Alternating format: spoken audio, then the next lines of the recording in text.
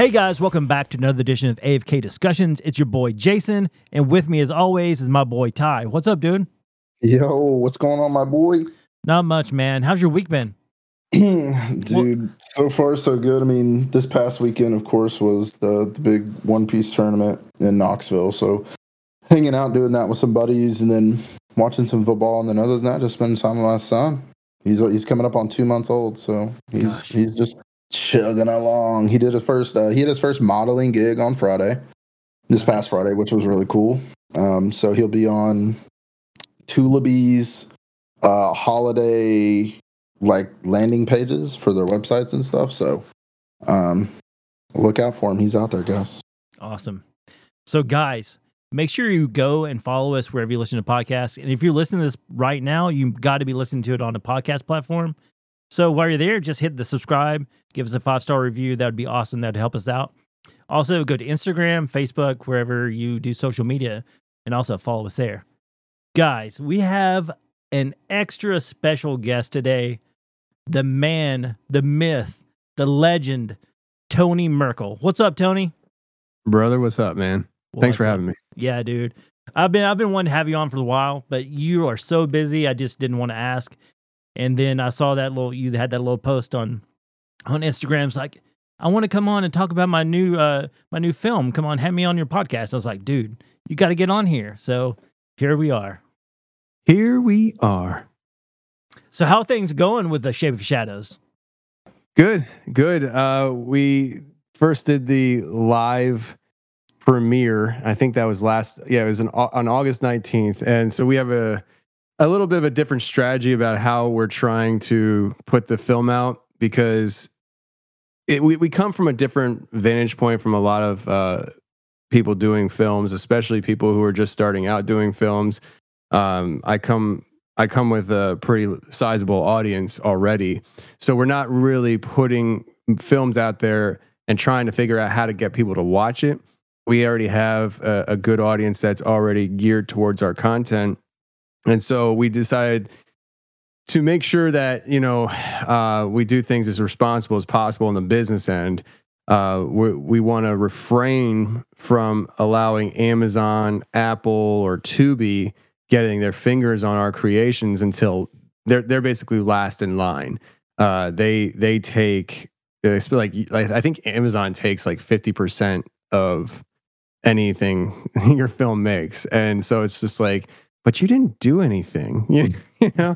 And so because I've spent 6, almost 7 years now building an audience myself, we decided to do a live premiere for this film. And we did that for our first one too, but we didn't really have a game plan for that one. That one was Expedition Dogman.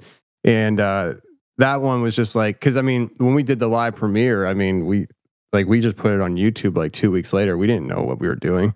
I had no idea. I thought it was just gonna be a YouTube video. And then I was fortunate enough to have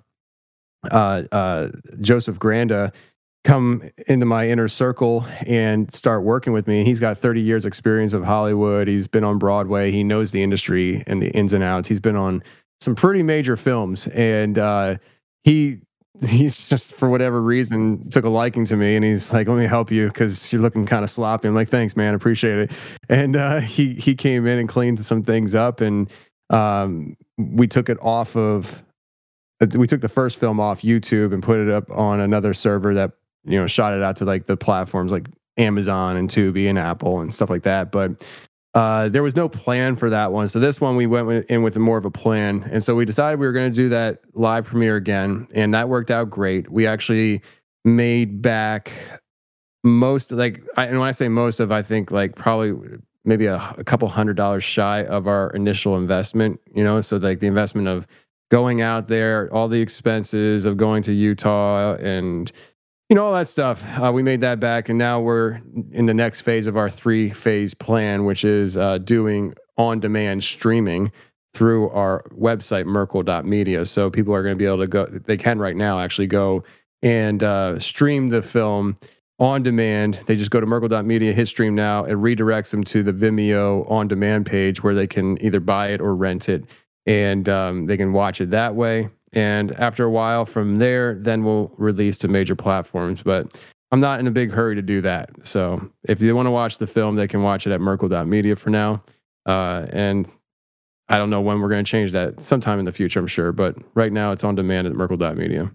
I don't even know if that answered your question. I was just talking. Yeah. That's great. Guys, you have to go see this film. I've watched it a few times. I was waiting for this to come out because I'm a huge fan of that other TV show that shall remain nameless.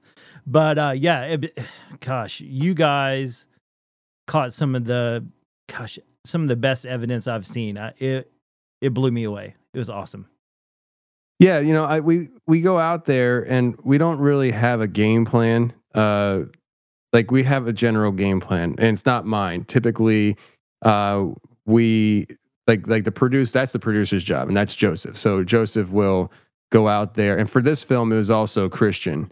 They went out there a day ahead of time. They had a storyline written of how generally you want things to kind of unfold, or just a general idea, and then from there you let chaos ensue. And so we went out there and not really knowing what to expect. Like, we're not going out there to stage things. It's not that kind of film.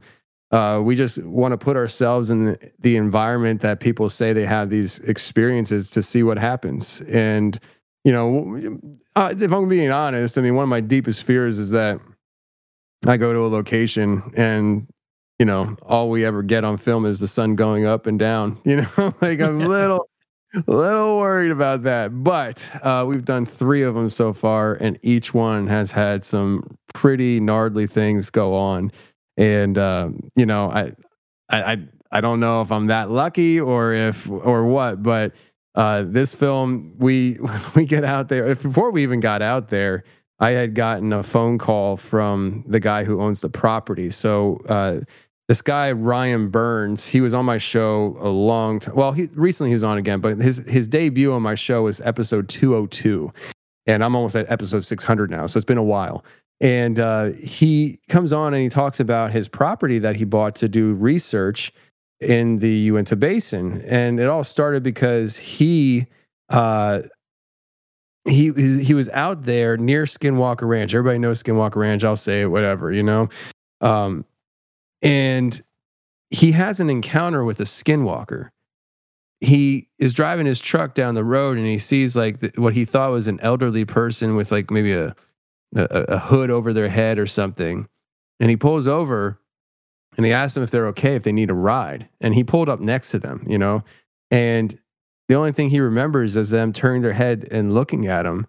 And the next thing he knows, he's down the road, hanging out of his truck. Truck stopped. He's hanging out of the truck, just catatonic. And the police come, the reservation police, and he tells them what was going on and what happened. And they told him that he got nabbed by a skinwalker. And he's like, what is that? Sounds interesting. And so he went home and said, I think we need to buy this property. No, that's not how it actually went, but it was pretty close to that, really. I mean, he got obsessed with it and somehow convinced his wife that it was a good idea to purchase a property that went up for sale that bordered the property of Skinwalker Ranch, where all this crazy stuff happens. And so he bought a property, and he since has expanded it since I've been there.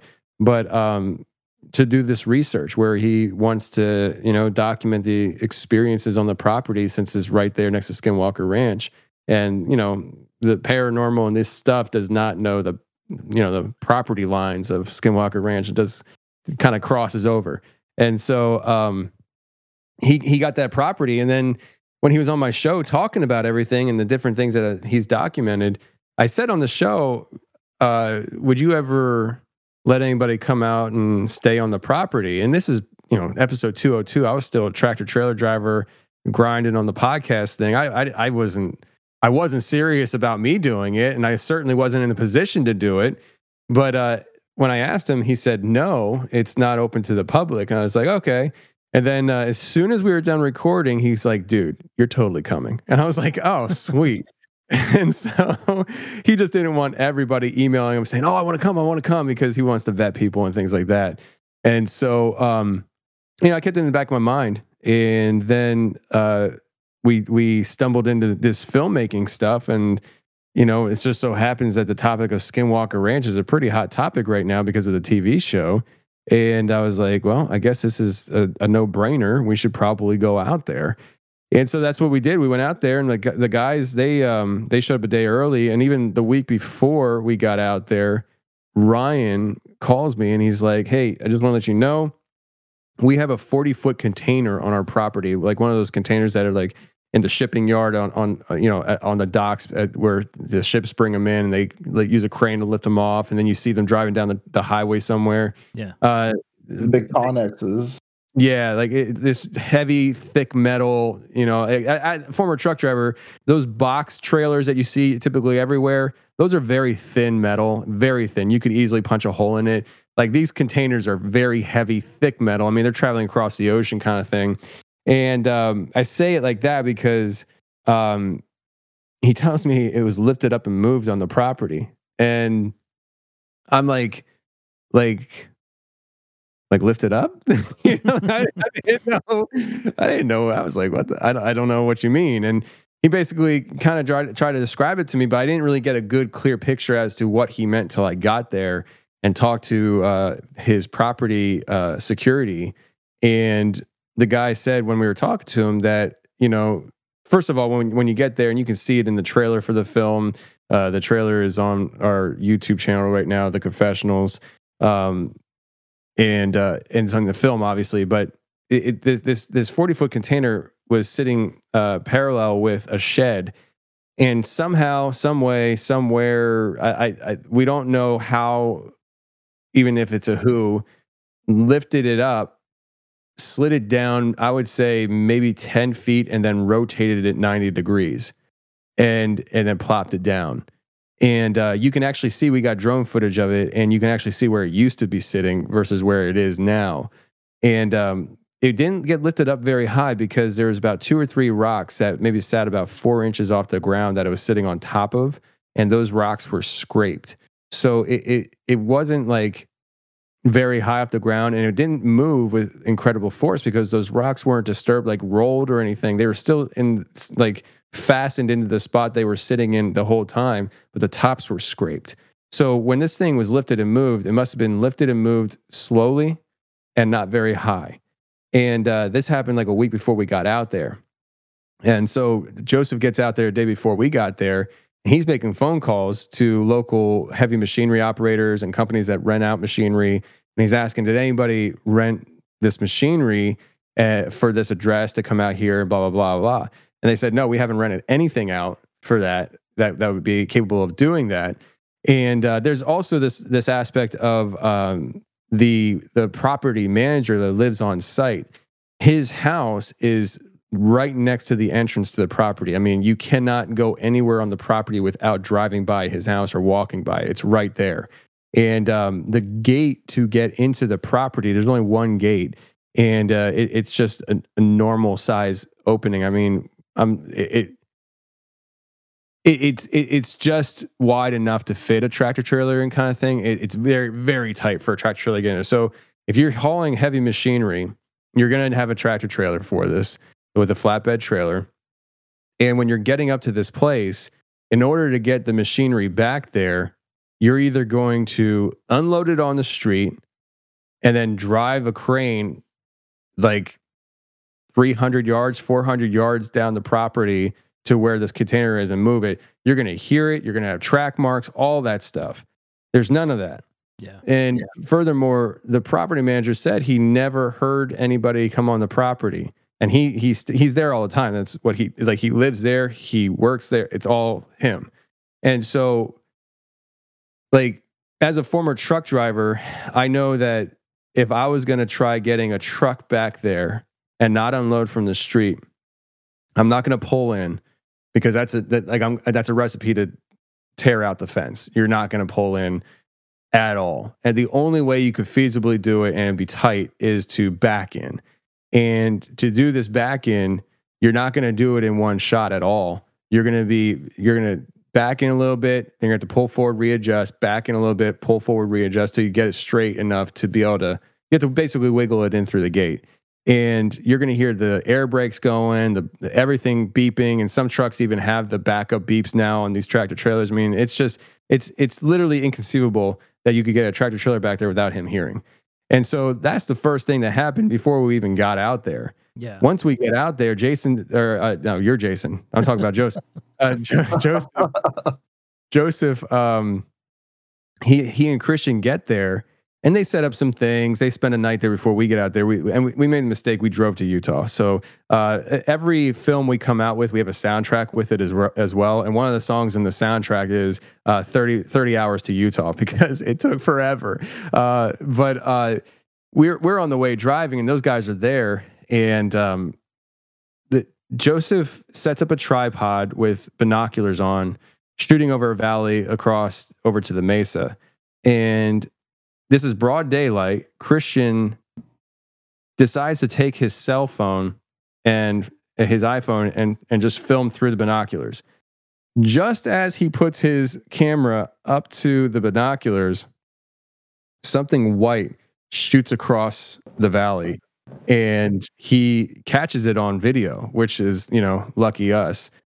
So it shoots across the valley, and Christian catches it on video. And Joseph said that he actually saw with his naked eye this white object shoot straight down, and then it shot straight across where we caught it on film, and then it shot straight up. So we caught the part where it was shooting across the frame. I wish we would have had it shooting up. That would have been amazing. But we actually do have footage of a UFO shooting straight up from ground to sky. Oh, I can't say it was on ground, but it's definitely shooting from ground level to sky. And I don't know if it's the same thing that we caught on that daytime footage or what. And most people don't know it exists in the film, because it depends on what screen you're looking at, is if you can even see it. And I found this out because Ward, my cameraman, has an Android, and we all know Androids are not the greatest. Hey. I'm just saying, Jason. But he has an Android, and he sent some footage over, and I was looking at it on my iPhone, and I see this light going from ground to sky with the night vision. And I pointed it out to him, and he's like, I don't see it. I'm like, you don't see it? And that's when I realized that not all the screens can see it, and even depending on what computer screen I'm looking at it on, as to if I can even see it, And so it's interesting how that whole plays out. I don't really know enough to know how all that works, other than I can see it on some screens and I can't on others. But if it's in the trailer of the film, if people were to go to the Confessionals YouTube channel, they can watch the trailer.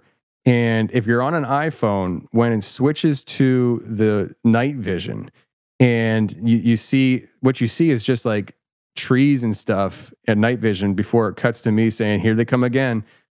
In that brief scene, on the more left side of the screen, you'll see, like, just look at the top of the bush line, you will see a light going from ground level and up. It shoots up fast. It happens really fast. But if you just watch for it, you'll eventually see it.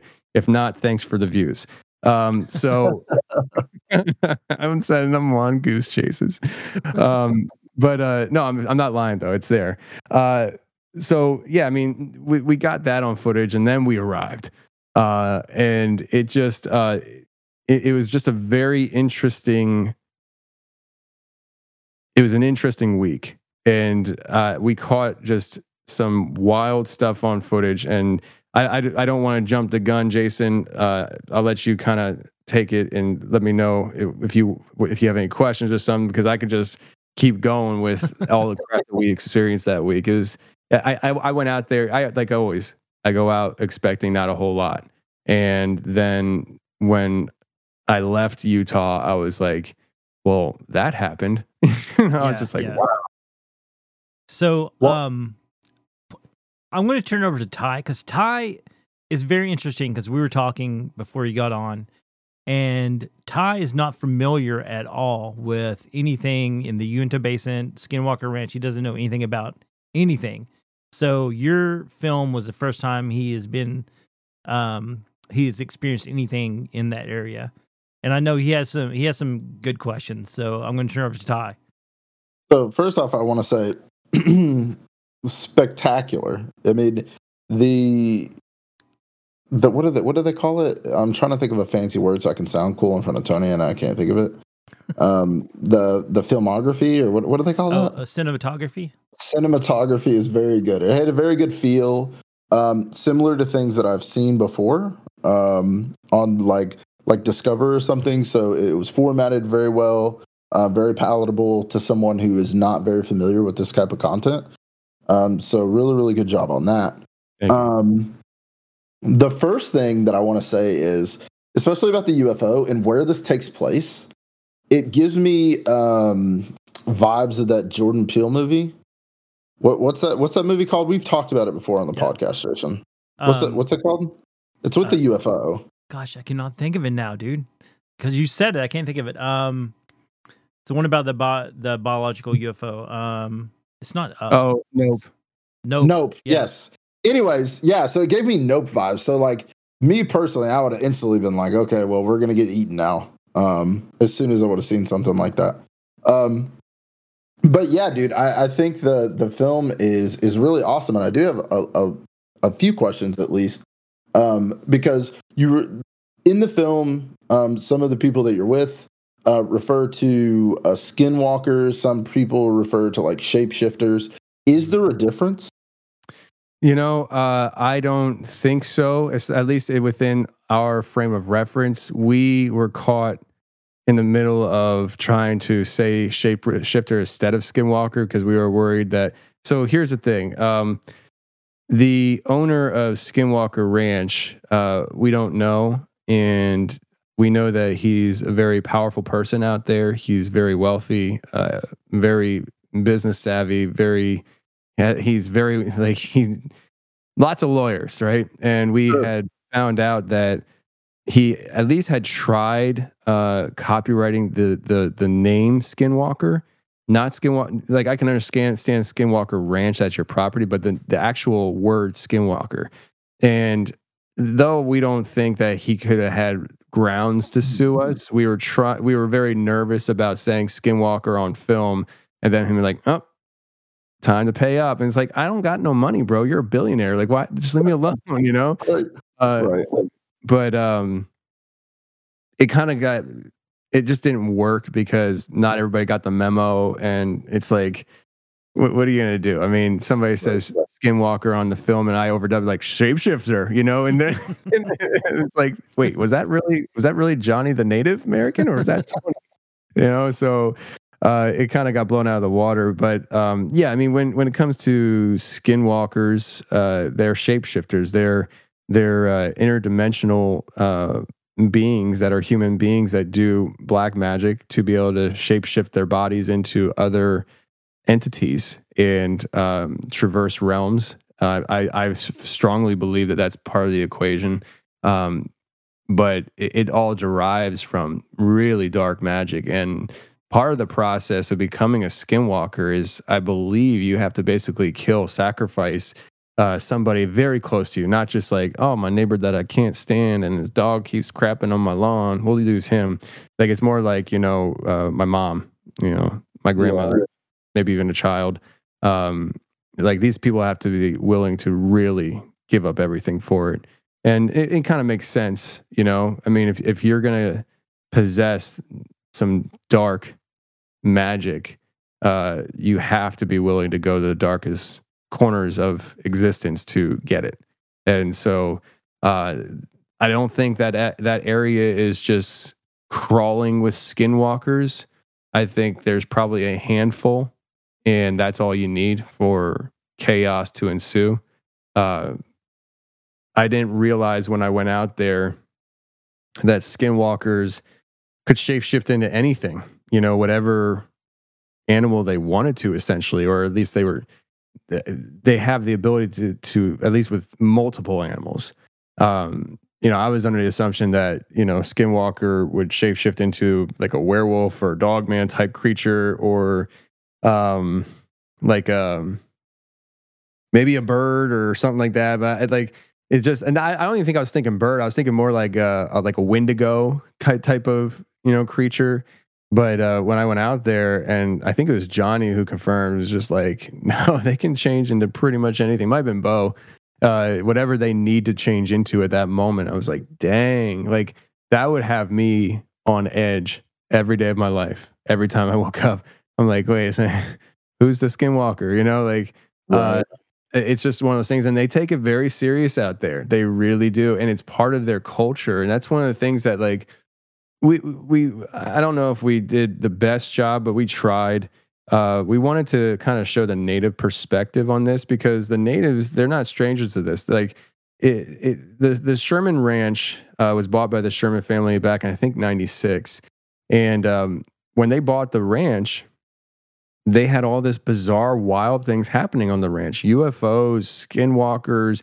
And when I say skinwalkers, I'm like Let's put it this way: they have UFOs, they have like upright walking dog entities that are probably skinwalkers, portals opening up, Bigfoot, like everything you could possibly think of is happening on this ranch. They have cattle mutilations, and they spend, like, I think 2 or 3 years, and they sell the property off, and that's when it started getting researched, and they started calling it Skinwalker Ranch.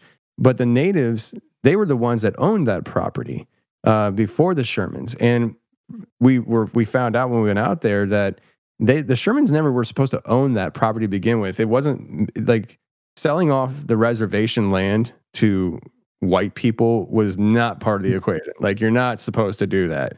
It's supposed to be kept in house. And so here you have two people who are not familiar with the area. They're not familiar with the culture. They're not familiar with all the lore that goes on out there, and now they're experiencing it, and they're talking about it, and it blows up, and then all of a sudden everybody's talking about Skinwalker Ranch, and the natives out there, they're like, yeah, that's been happening for a long time, and it's not just that ranch, guys, you know. And so we kind of wanted to take that perspective and amplify it, which is why Ryan bought the property to begin with, because he knew that's not just Skinwalker Ranch. Right.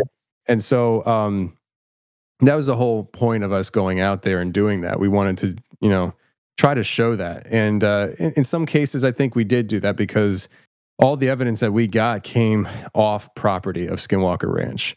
And I'm not saying Skinwalker Ranch isn't legit. It absolutely is. It's just, it gets all the attention, which I understand why. But there is a whole other narrative out there, which is the natives in that area. They deal with this stuff all the time. This is nothing new to them. And even though they aren't welcome essentially on Skinwalker Ranch because it's private property now, they still are dealing with this stuff because this stuff happens everywhere out there. So did that answer your question, what a Skinwalker is? Yeah, no, for sure. And I think too, like, telling it from that perspective, I think culture is very important when you start to talk about stuff like this, because every culture, like European culture and Catholic culture, there's like demons, and when you talk about Native American cultures, like shapeshifters and things like that, is like very common in their culture. So I think adding that perspective in the film is really important, and kind of sheds light on, hey, look, this is something that's unique to, like, obviously skinwalkers can be anywhere, but that's something that's pretty unique to, like, the Native American culture. Like, I don't know how, like, what the origin of a skinwalker or a shapeshifter would be, but for sure you see notes that hint back to not just dogmen, right? Because we've talked about that on the podcast before, but you're talking about like jaguar human hybrids from like the Aztecs and things like that, right? So like, I think when you really focus in here and you start talking about this, it's really important to get the cultural perspective of the locals and the people that live there. So I think you guys did a really good job doing that. And then another thing that I noticed, one thing that you kind of hit on is they can turn into anything they want. And from the footprints, because when you guys started like just exploring the property, you guys ended up finding some tracks. Some look humanoid, some look like hooves. That kind of got me thinking, like, can skinwalkers just be a hybrid animal, right? Something to like you were talking about some humanoid animals, but like, can they be a hybrid animal, like I don't know, like a griffin or something, right? Like, I don't know if that is part of the the lore of what a shapeshifter or a skinwalker is or does, but it definitely seemed like that's the path, or that's kind of what had happened, at least in the area that you were in. Yeah, no, I mean, I think skinwalkers essentially are hybrids. They're just monsters that are hybrids. Like they're like, yeah, I'll be a hybrid today. I'll be whatever you want me to be. Like so that whole scene, I at first I tried rationalizing it, and you know, I was like, okay, so this is all right. So this is the thing that really kind of made me kind of, I don't know how to explain it. So we have a situation where we have human footprints and then we have horse footprints. And my explanation, my trying to be logical about it, and I don't even think I said this on film, which is, a shame. But I was thinking, okay, so why couldn't it have been somebody that was standing there with their horse and then all of a sudden they hopped up on their horse, and that's why we don't have any human tracks? The only problem with that is we didn't have horse tracks where the human tracks were. It wasn't like we had a horse tracks and human tracks and then the human tracks were gone. That's explainable. Right, but it was just human to horse. And there was also canine in there as well. And it wasn't a lot of canine. It was like one or two prints. And I was like, it was trying to make up his mind what I wanted to do. I don't know. I have no idea. But that was just the thing that was just like, I don't know how else to explain this. We're trying to uncover the Skinwalker mystery, and here we have these tracks that it seems like it's just one entity, different types of tracks. And I'll tell you also, while we were out there, we were all over the property, and there were several times that we're walking around on a path, and there's horse manure on the path, and we're like, did you all see a horse? No. This is private property, right? Yeah. Well, how'd this get here? And that happened a lot, like at least 2 or 3 times, where we were walking somewhere, we went through an area, coming back, and there's this big turd, sitting there. And I'm like, can shapeshifters poop in horse? I don't, like I'm trying to think like how does this work, But the one spot that was just like obvious to me was next to this big tree, because we went through there, and it was like we wouldn't have missed it, because you're like, oh, don't step in the poop, guys, as you go around this tree. And it was sitting right on the path as we were trying to go back through up to our base camp.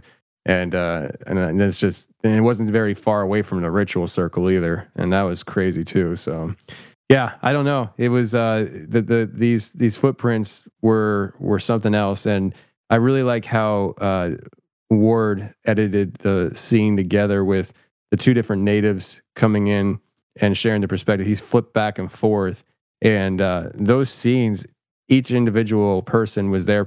We were probably there for an hour with each person as they analyze things. And obviously, you're not going to show an hour for each person. You're trying to really clip the important pieces together. And then the way he switched it back and forth, and you were able to kind of walk through the revealing process to each one, but at the same time, and you get to see their responses at back to back, and they're both like, whoa, like Bo, yeah. You even heard him say, he's like, whoa. And then like Johnny was very visibly uneasy while we were there. And then it didn't get much better for Johnny when we found the ritual circle. So yeah, I mean, these guys take it really serious. And when things got weird, I could tell Johnny was ready to, he was like, okay, time to go home now. Good luck, fellas. You're sleeping in a tent on the property? Yeah, that's great. See ya. Yeah. Going back to my house. Yeah. That's crazy. Hey, real quick before we get to the ritual circle, because I wanted to touch base on that next. I was watching a show last night, actually. And I'm not going to plug the show or anything, so don't worry about that. They were talking something that I had never heard of, and it's so weird. They said in the Uinta Basin to not pick up hitchhikers And they said if you do pick up a hitchhiker, look at their feet because a skinwalker would have hooved feet. And actually, they came across a person walking down the road, and it was in the middle of the night. It was in the winter, and their legs looked furry. It was really, really strange. Was that on the Skinwalker Ranch show? No, it wasn't. It was it was another show. I mean, I can say the name if you want. I don't care. I mean, I'm curious. It's your show. Yeah, it's Expedition X. It's a Josh Gates show. Yeah. And Ryan actually was on there too. On that episode? Yeah. Man, Ryan's got to hook me up with Josh Gates. What's wrong with that dude? I don't know. I'm going to have to give him a call after I'm done talking to you guys and kind of lay into him. No, I'm just kidding. No, that's really interesting. And that actually, I mean, I'm glad you said that because I was thinking to myself, like that sounds like what Ryan went through, you know, like he the whole hitchhiker thing. And speaking of hitchhiker, that it's also something that people talk about, which is the hitchhiker effect. And when you leave that area, you have a hitchhiker, you know, and things happen when you get home.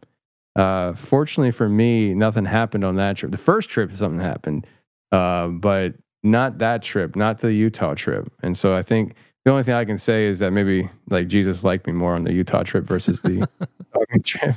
And you got to feed your pigs. Like one's like, "Hey, Tony." Yeah, if that happened, that pig dies immediately. It's gone, you know, and it's just we'll be processing it. But no, man, you got me thinking about pigs now. While we were just recording here, I could hear them outside my window because I moved them like a month ago, and they come up right up to this window in my downstairs office, and they scream because they know I'm in this room. And so they scream because they want me to go feed them. They're always hungry pigs. But anyways, what were we talking about? Skinwalker Ranch, right? Yeah. That sounds really creepy, by the way. Like, yeah, I'm telling you, like, but no, I got like severe ADHD, so just keep me on track. I have no idea what I was talking about though, so carry on. Before we get to Ritual Circle, before we get there, I did want to talk about Space Wolf Research Center for just a little bit. Like, I don't know how much detail you can go into about the property, but like, how big is the property? Like, did he give you any details about like when he bought the property, when he started noticing things? Like, obviously, like in the film, you mentioned after his encounter with the skinwalker, he ended up purchasing property out there, but you guys didn't really get into like how big the property was and what all was entailed with that. Yeah, so I think the property was 10 acres, and after we left, he added another 10 to it. So like he said, when I come back out, there'll be more property to roam around on, which is awesome. But when he bought the property, I don't think he really had any proof of anything other than, hey, this property borders Skinwalker Ranch. Yep, I think I'm going to buy this. And just working off assumption, which his assumption was correct. That property has tons of activity on it. They have a portal on video, and I can't remember if we actually put that in the film or not, because we did put some of his footage in the film. It might have been in the film. I don't remember though. But he has a portal that opened up on the property. They got that on their CCTV. They also got on their CCTV a lightning bolt on broad, like nice sunny day, no clouds in the sky kind of thing. A lightning bolt comes and strikes this one trailer, lights it on fire, basically disintegrates it. And the lightning bolt was about 12 inches, or not 12 inches. Was it 12 inches? Yeah, I think it was like 12 or 14 inches wide or something like that, they estimate. But it disintegrated the trailer, and the trailer was sitting in the exact same spot that container was that moved, that I was talking about earlier. The thing that Ryan does with his property, and I think he might be coming around to the idea of changing his philosophy on it, because I think his understandings of things are changing. But as of right now, his rule is no guns. You're not allowed to have guns on the property. He doesn't want you shooting at anything.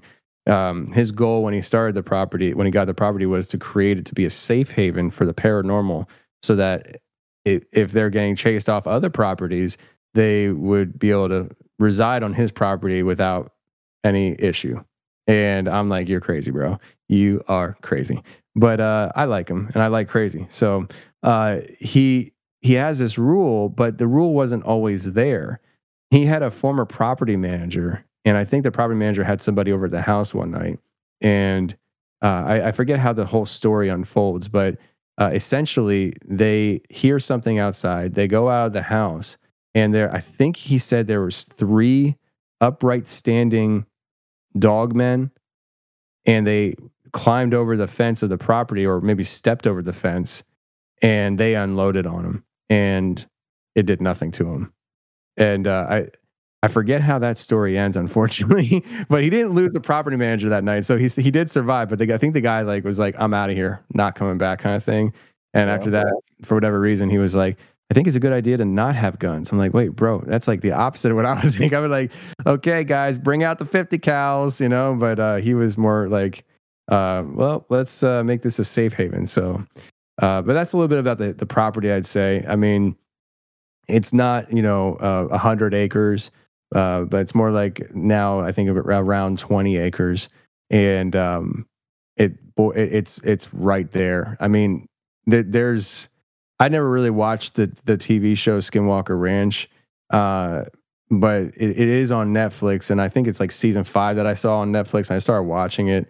And the area that they were investigating, like the triangle area on the show, that triangle area is not far from his property at all. Like I was looking at the triangle area, and I got on the Google Maps, and I'm like, all right, so there's Ryan's property. Holy crap, it's right there. And I was like, man. So it just kind of it brought it in perspective how close we were to prime activity that they're documenting on Skinwalker Ranch. And it's just it's wild. It's absolutely wild. I think it's one of the most bizarre properties on Earth because it's so well documented. I think there's other areas that have bizarre things like this, but this is such a highly documented thing. I mean, our own government's been researching it for years, and that's wild in itself to think that our government has been involved in researching this. And I've heard about that. I heard about that before they started doing their whole UFO disclosure stuff. They've been heavily invested in this stuff for a very long time, and it makes you wonder why. It really makes you wonder why, what their end game is, because I don't really have a whole lot of trust in our government to begin with. So when they're messing around with things that I view as esoteric or paranormal or beyond normal, it's like, what is your end game? Like, why are you interested in this? I'm not gonna go down the rabbit hole of the conspiracy right now, but it makes me wonder. I scratch my head sometimes and just think to myself, what a wonderful world. I could see wanting to be I could understand the point of view of like, hey, let's make it a safe haven, because I mean, if you think like Sanctuary, the person who created Sanctuary is probably the safest person, right? Like if something was to happen and the Skinwalkers were to come after people, I could see a scenario where they like run up on him and they look at him and they're like, nah, this is our boy right here. We don't mess with him, right? He's awesome. And then they kind of move on, right? So I think it's more for his benefit than anybody else's. He's the last one to die. Right, right. Oh yeah, well, I can totally understand that thought process. I don't know. I'm more of a cowboy on the whole thing. Like I'm just like, if it's physical, it dies. This is, and I don't even know if bullets can kill these things. To be honest with you, I really don't. I question whether bullets can kill dogmen. I've heard that Bigfoots, if you shoot a Bigfoot in the chest, it ain't doing nothing because their rib cage is so thick. It's like its own personal Teflon vest. And so, my running philosophy is right now aim for the neck or head, because I was told recently by somebody, I don't want to give away my source, but somebody told me that a story that they were told of, how do I say this? Okay, so he told me that he believes he knows where the body of a Bigfoot is buried. And the legend is that this I guess about 60 plus years ago, there was this farmer, and he had, a farmer family, which means you have a lot of kids. And one of his kids went missing one day and never came back. And then not long after that, something tried taking their daughter. And they got their daughter back. They packed up immediately and left the property and never came back. And then a year later, the farmer brought a bunch of other people with guns to the property to find that this is going to get weird, all right? But, it is what it is. Not my show, so I don't care. They came back to the property to find the front of the house basically torn off, and this beast comes walking out of the house. Like it basically moved in, and it was a Bigfoot. And they started shooting at it, and it ran off. They took chase, and the story goes that a shot to the neck took this thing down. It bled out. They couldn't. Any other shot wasn't hitting it or wasn't doing anything, but the neck shot killed it.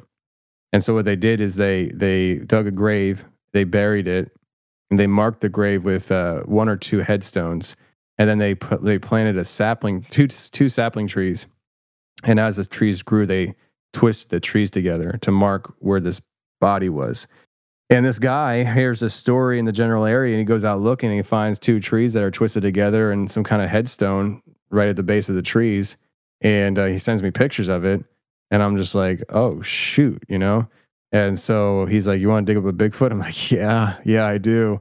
But the problem is I still don't quite trust the source, in the sense that, like, his source and what he's thinking, where he got the source. I just don't know. Like, could this, I mean, it matches what he says, right? But the problem is, what if the story got skewed over the years, and it's actually like the farmer and his wife actually shot him because he was cheating on her with, like, the pastor's wife or something? I don't know. Like, you know what I mean? Like, it's like, what if there's this other story that actually happened, and it just somehow turned into Bigfoot, and now we're actually digging up a human body? I really don't want to dig up a human body. I have to report that, and maybe I get in trouble. And even if I dig up a Bigfoot bones, if they're even still there, I don't even know if Bigfoot bones would still be there after this amount of time. Probably, I don't know. But how do I prove it's Bigfoot?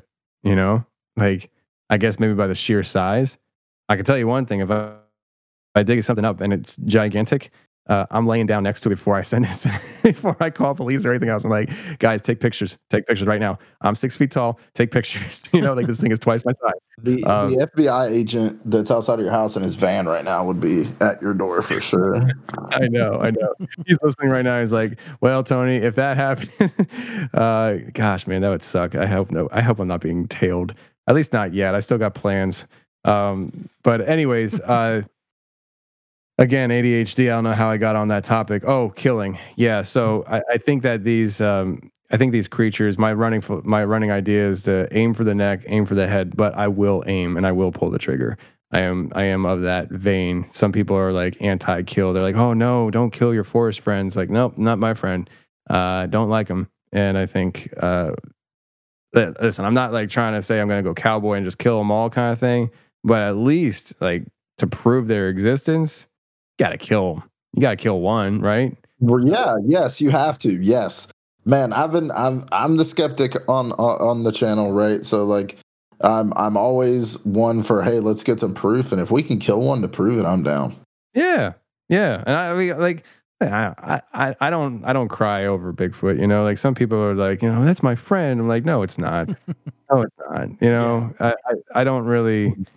I don't like these creatures like that. I like the topic of them. I like talking about them. I like thinking about the possibilities of them. I like hunting for them and looking for them, but I don't like them as they're my forest friend. And I'm not even saying like, oh, I'm not like that because those people, they're woo woo. I'm freaking woo woo. Like, anybody listens to what I talk about, like, I'm talking about some interdimensional bullcrap, you know, like I'm out there talking like, yeah, Bigfoot probably comes through portals. What? Yep, probably.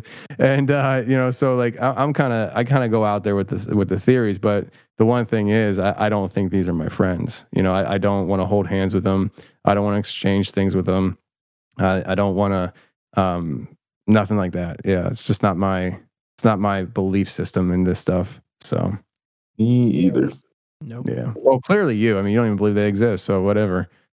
I've been kind of leaning more towards like there's been some stuff on the pod that is less explainable than others. Bigfoot is well, and it depends on who you talk to, right? Like I feel like that's a big thing. When you're getting introduced to a new topic, if you talk to someone who's like, well, the Bigfoot can, you know, they're all telepathic and there's hundreds of them, or there's a whole society, and then there's some people who think there's like one, or like, so I guess it really depends on how you get introduced to the topic. Yeah. And my introduction was a little rocky. So. Yeah. Well, I mean, when I started looking into this stuff, I thought one way. And now, like, if I could go back in time and talk to Tony of 10 years ago, I think Tony of 10 years ago would look at me and say, "What happened to you, bro? like what? Like, seriously? Like, you turned into one of those losers? Like, you know, like what the heck? Like, bro, it's just a monkey in the woods we can't keep up with." I'm like, son, you got a lot to learn, you know, like, you know, it's just, I started out just thinking, because I mean, I really, so I was always interested in the topic when I was a kid, you know, just interested, you know, like you daydream about it kind of thing. Not like, I wasn't like a little Indiana Jones or anything. But, you know, as I got older, you just kind of forget about that stuff. You do your own thing, teenage years. And then I got married young. I was 21 when I got married. And by the time I was in my mid 20s, I was like, is this all life has for me? You know, it's like I'm driving truck and I'm married and I'm poor and can barely afford my $500 rent a month. You know, like I'm like, this sucks. I needed a distraction. So I stumbled into the Bigfoot stuff again, I think through Monster Quest and finding Bigfoot shows. And I started, you know, looking into it. And I really thought, man, like I was like, you know, I'm going to start looking into this. I'm going to figure this out. It ain't that hard. It can't be that hard. And I started looking around online, and I started finding out, when I used to live in Pennsylvania, I was like, wait, there's Bigfoot sightings around here? Come on, really? And I started looking into that, and I was like, all right, I'm going to go out there. I'm going to find this thing, and I'm going to do this in about 6 months, like maybe a year, but I'm going to find it. Like, it's not that hard. It can't be that hard.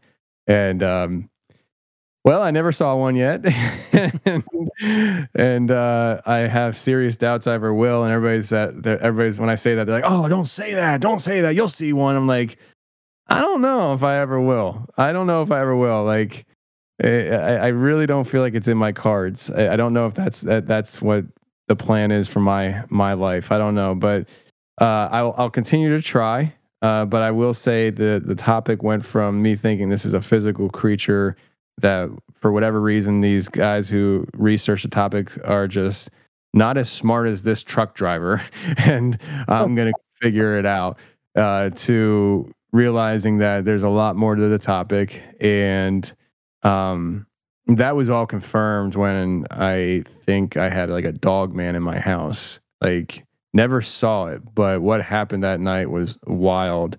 And that confirmed to me that these things are interdimensional.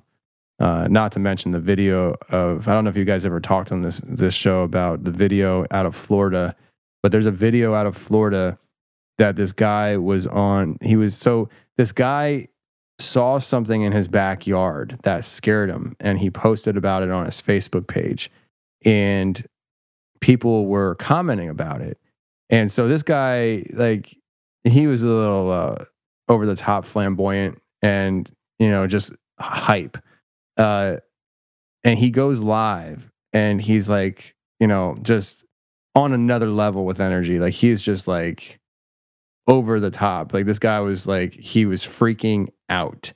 And he's talking to people on his live about what he just saw, what he just posted about, and they're responding to what he posted about and what he's talking about in the video.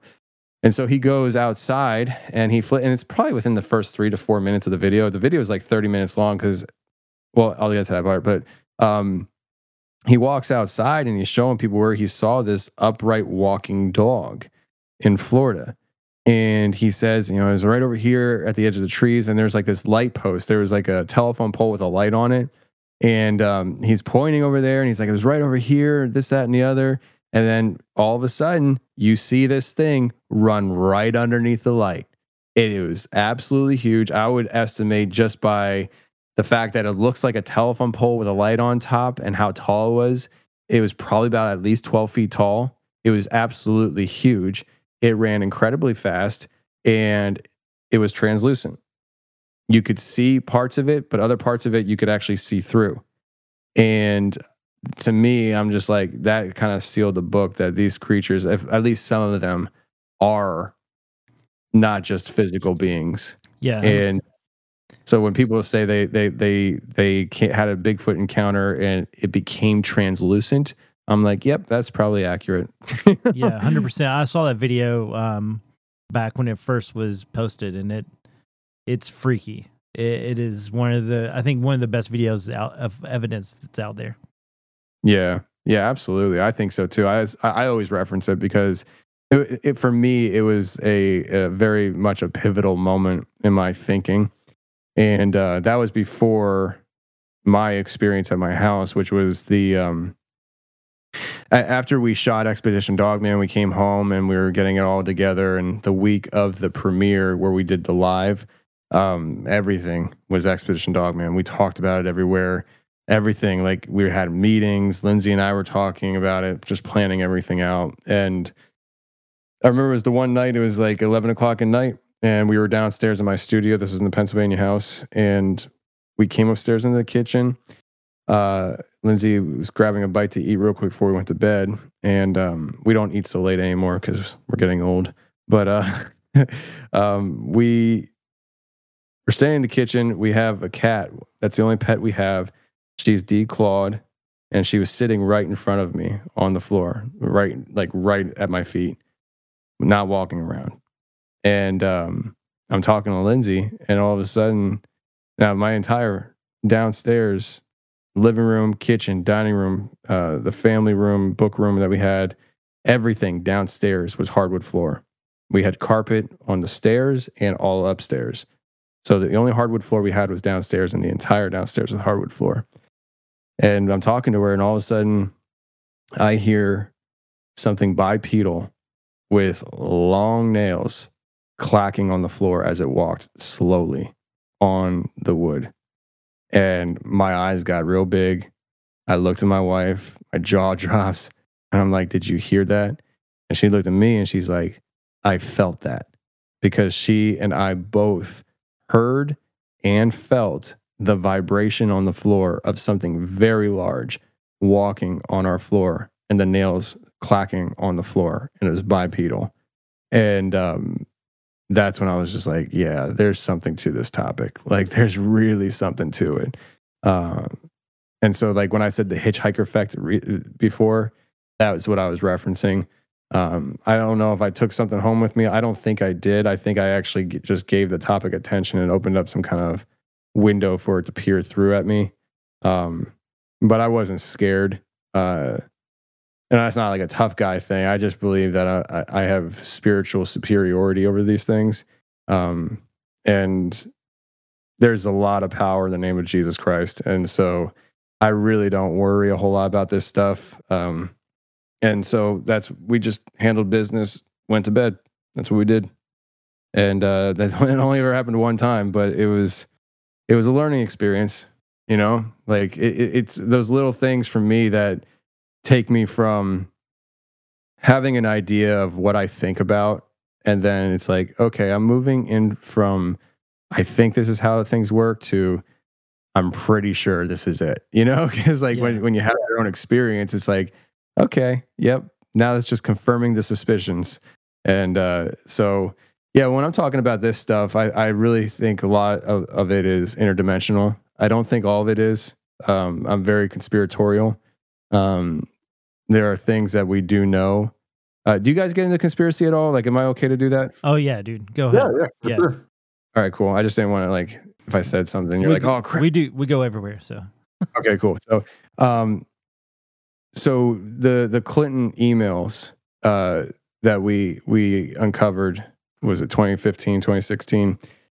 She had the whole email dump and she tried deleting the emails. Well, we have a good number of emails, but we don't have, it was from WikiLeaks, but we don't have the actual emails. What we have is subject lines. So it was like, you know how like if you go in your email and you have your inbox, it was like somebody had a screenshot of that. So we saw the subject lines, but we don't see the context and the information within. But one of the emails, underneath the name, I forget the name actually, but there's a name that pops up so many times in these 30,000 emails that it is believed that it's actually Hillary working underneath an alias. And this email sent underneath that name said that it was requesting, I have it on my phone actually. Let me pull it up here because I was just looking at it the other day and I was like, oh, I actually have that. Ty, do you have an iPhone? Nah, man, I'm an Android kid. Oh, you are too, huh? Okay. Because well, you guys probably do this on the Androids.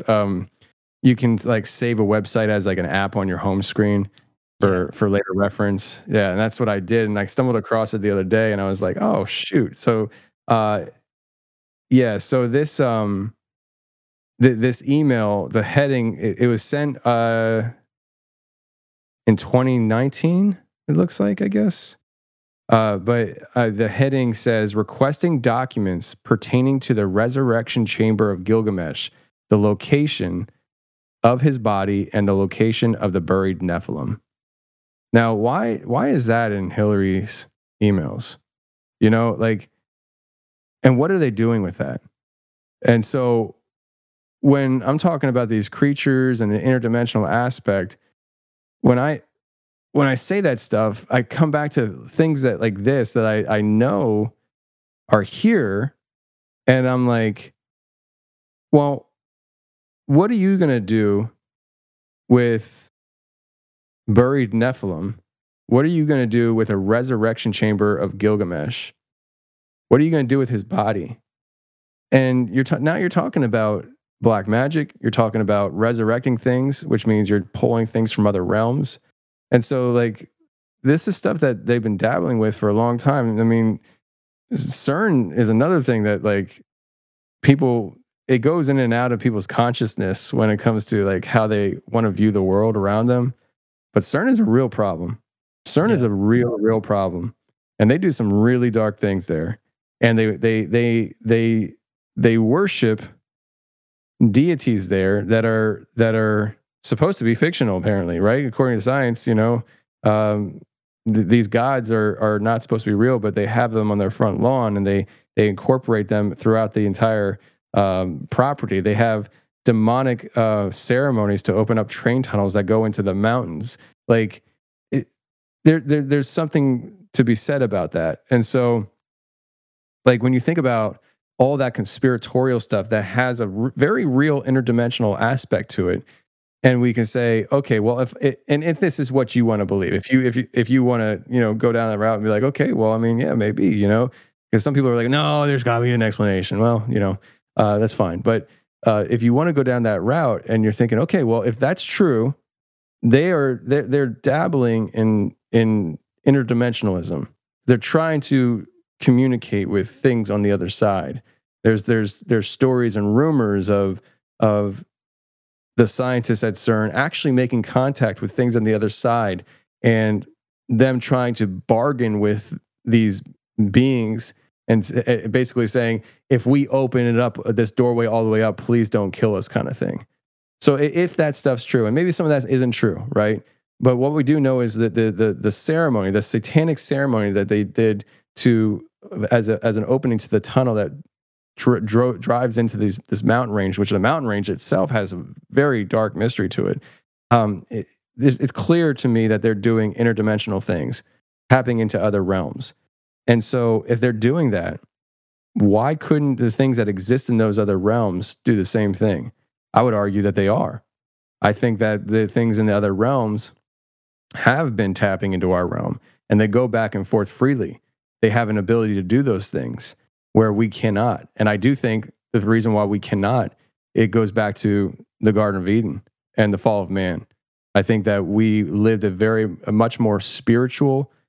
I think that we lived a very different existence before sin entered the equation. The punishment was physical. We were transitioning into a physical realm. The punishment was you have to toil the ground. You're going to have to farm. You're going to have to make your food. Women, it's going to hurt to give childbirth. The punishment was physical, which means that back before the sin, physical wasn't even part of the equation of an issue. And I wonder if the sin never happened, would we be able to traverse back and forth? Because I think, let me finish that thought. I think when the punishment happened, we were actually removed from a realm that we don't have access to now. But the things that are not human do still go back and forth. And you can say that's demons, fallen angels, whatever you want to do, or angels themselves. But I think that was part of the punishment, removing us from this realm into a much more physical existence. And yeah, so that's how Tony sees it. So is it like, so the Garden of Eden is like another realm, essentially, correct? Is that yeah, you're not going to find it. Yeah, you're not going to find it. Like I, when I was a kid, I used to think about, oh man, how cool would it be the one to find the Garden of Eden? And I stopped thinking about that as I got older. But I don't believe you're going to find it now. I think you have to go to another realm to find it. If you go to another realm, I think you can find it there, and that's where you're going to find the angel guarding it. But I don't think that you're going to find it here. You're not going to go to Turkey or somewhere and be like, oh, there's a garden here that we never found before. That's amazing. Yeah. There's the angel and the sword just going back and forth. It's not going to work that way. I think that this was a whole different realm. I think humanity lost access. Maybe that's a better way of saying it. I think humanity lost access to that realm. You know, I think we were physical, spiritual. We had much more access and awareness, adherence and awareness to the other side, the other part of us.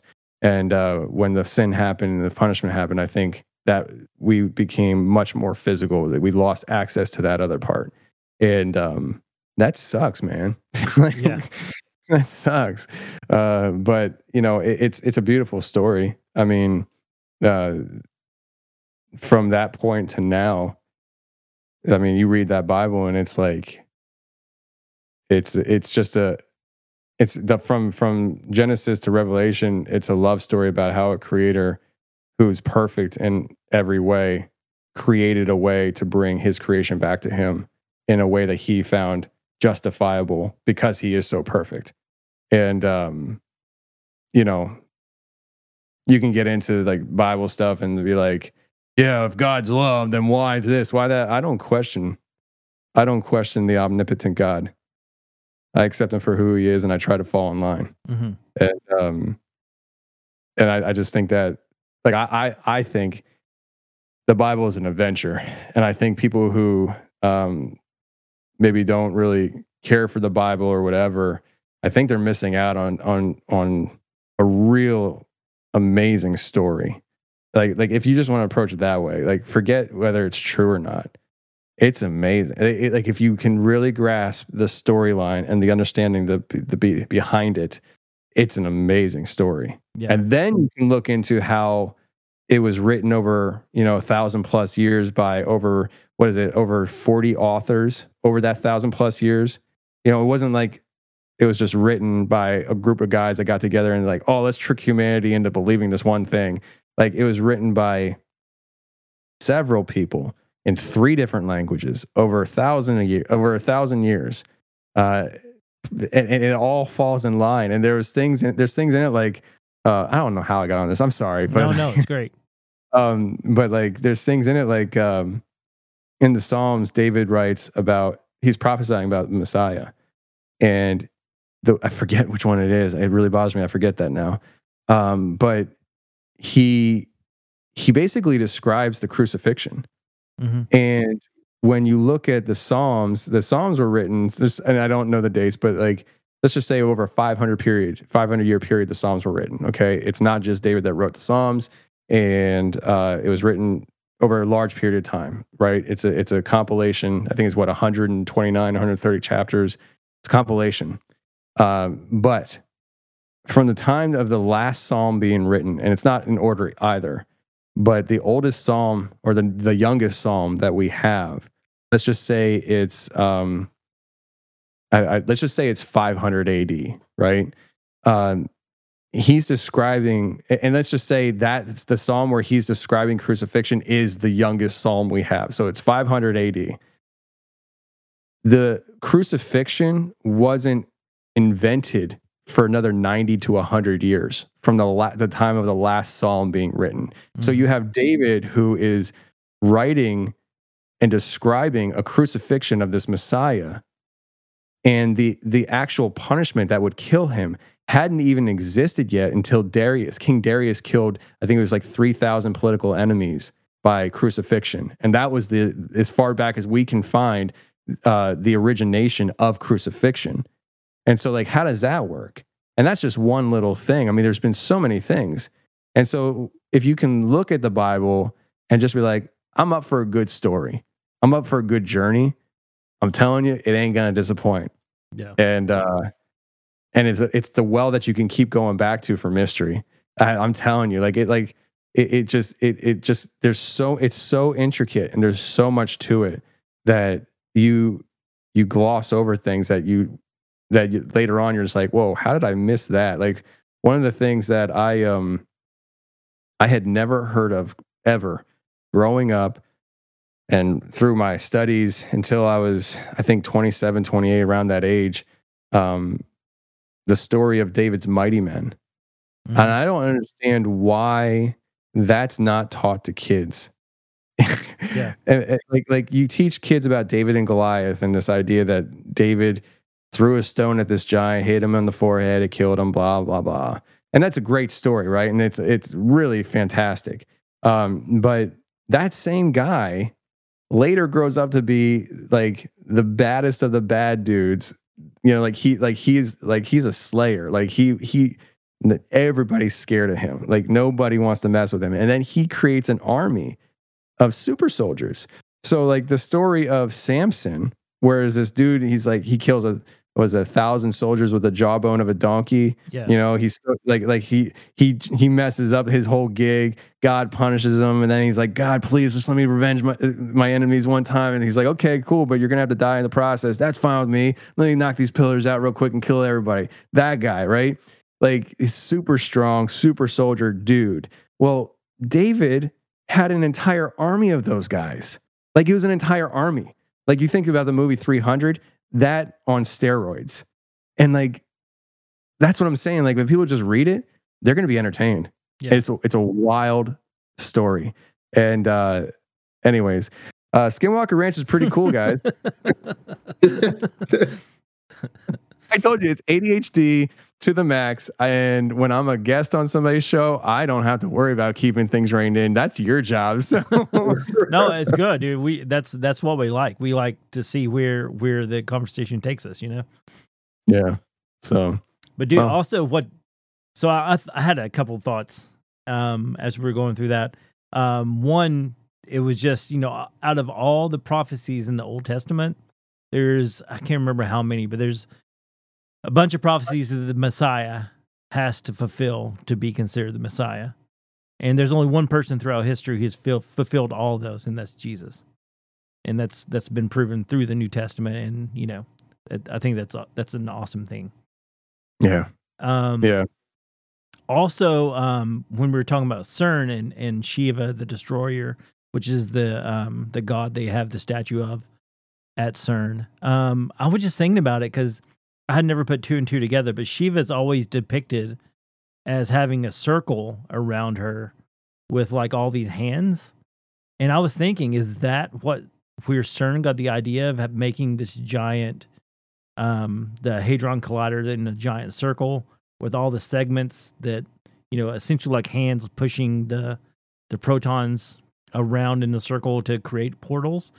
And they're trying to bring Shiva through because that's the way she's depicted, in like a portal circle coming through. I just thought of that when we were talking. That's very interesting. It wasn't like, isn't Shiva like the god of destruction or something like that? Yeah, yeah. I think the whole idea of, oh, we're trying to find the God particle. I'm like, yeah, you're full of crap. Don't lie to me. I know when I'm being lied to. Yeah. You know, like you're up to some shady stuff. Yeah, Don't lie to me. And then we have the Hadron Collider right here in Tennessee. You know, like we all live right next to it in Oak Ridge. It's not as big as CERN, but they have one and they use it often. And I think that actually might explain for a lot of weird phenomenon that we experience in this area. And in 2019, the one scientist there, she said, and it was documented in an article, that they were looking for, I believe it was the mirror universe or the mirror world or something like that. She said it like that. And then later on kind of backtracked it. And I really think they said that they were joking. And I just don't buy that. Like, you can say you're joking as much as you want. I don't believe you. No. Like, I've met scientists, and I've never met one with a sense of humor. Like, you know, like that's why I don't have scientists on my show, because it would be a pretty dry show. Yeah. Actually, you know, speaking of, I might have a scientist on my show. So there's a book, I can't remember what it's called, but Lindsay bought it and she's been reading it. It's basically academic people, including scientists from CERN, who got together and they wrote a book that's fiction about CERN. And right there, you're like, well, you're trying to tell me what you're doing without telling me what you're doing. Yeah, exactly. And in that book, it gets juicy. And I'm like, why would you, knowing the rumors about CERN, why would you do this to yourself? And so the one scientist, or the one professor in there, actually, he's a professor, I think at some school in Chicago, I think. Mm-hmm. But he was an attributing author, and he said some very interesting things about dimensions and accessing them. And I looked him up, and it turns out he leads like some kind of Christian organization on campus. And I was like, interesting. And so I reached out to him and I talked to him. I emailed him, and he emailed me back. And he said that he doesn't believe what he wrote in that book. It was just fiction. And I was like, and I told him, I said, well, I understand that, but I have a very large paranormal podcast, and I think you and I could have a really good conversation, because you're a Christian and I'm a Christian. And I think that we could maybe have some fun with the conversation. And he said, well, as long as you're not expecting me to confirm what is said in that book as reality, I wouldn't mind having a conversation with you. And that was like probably back in August, and I've just been busy and I haven't got him on the show. But you know, eventually I'd like to have him on and have a conversation with him. And I'm just going to throw a bunch of crazy woo-woo, crazy nuts stuff.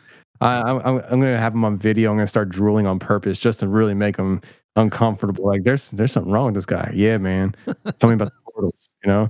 But like, I think I could have a really interesting conversation with somebody of his intelligence, but also somebody who is claiming Christianity as a faith of theirs, because they're like, I could just go with just armed with scripture references of bonkers stuff and ask him how he views it, you know? Yeah. Like, how do you view transfiguration? You know, how do you view the moment that Jesus transfiguration on, I think it was, it was on like a mountain or a hill or whatever, but he has 3 of his disciples. He goes up there with them. He transforms his body. Like, his body changes. Like, he looked different. And Moses and Elijah appear, and they have a little powwow. And Jesus, when they're done, he's like, you will not speak of this.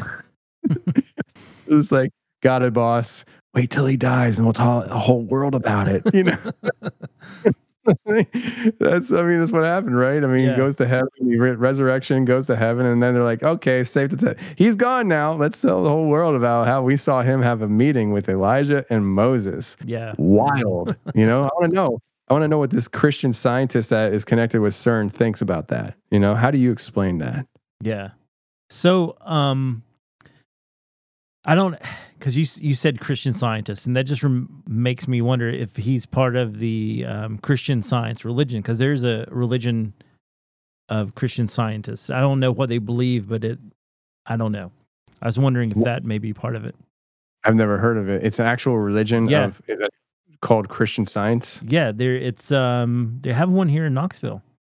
It's a denomination. Wow. Sounds culty. Yeah, Sorry, Ty. I didn't know you went to that church. he does. So what is the deal with circles and portals? Because we're bringing it back right now.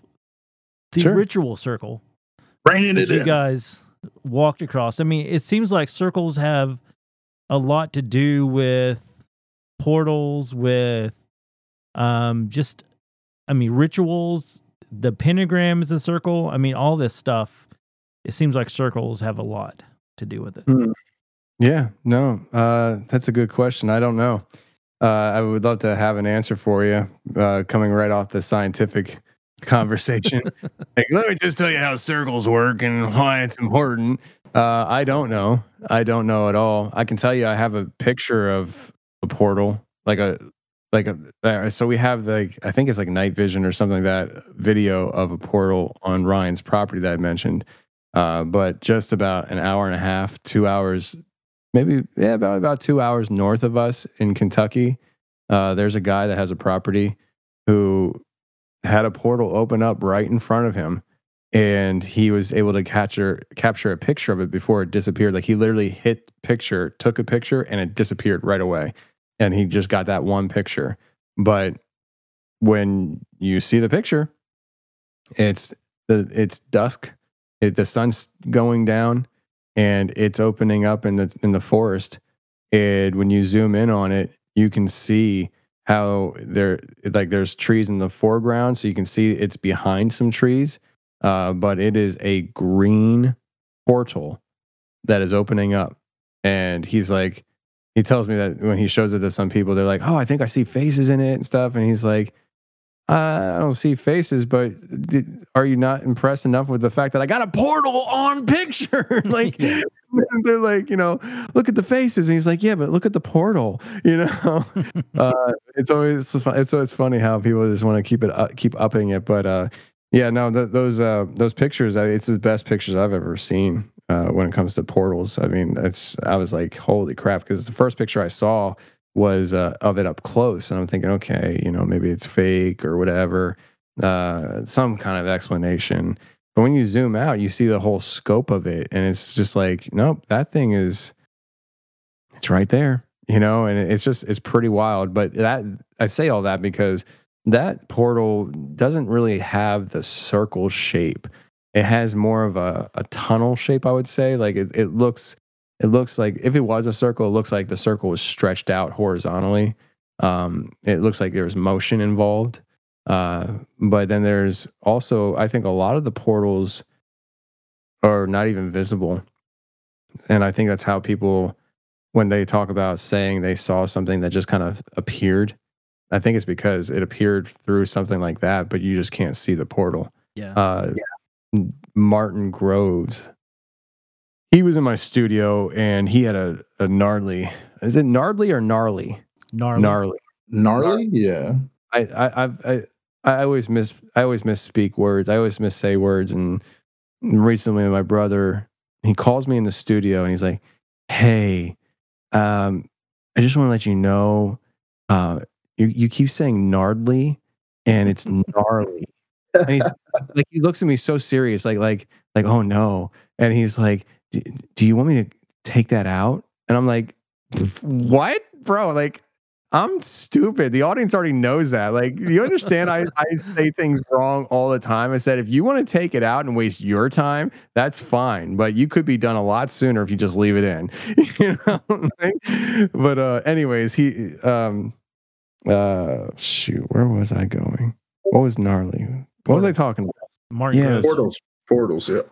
Yeah, but which one Martin were we talking? Groves in studio. Oh yeah, Martin Groves. Yeah. So he had a wild, let's just keep it on, I can say that word, wild dogman encounter, which spawned him into researching and investigating the LBL on the Tennessee side. And he talks about seeing something come through a portal, but the portal, it wasn't really visible. But he saw something like it walked out of a portal. Like, you could see the progression of it becoming visible.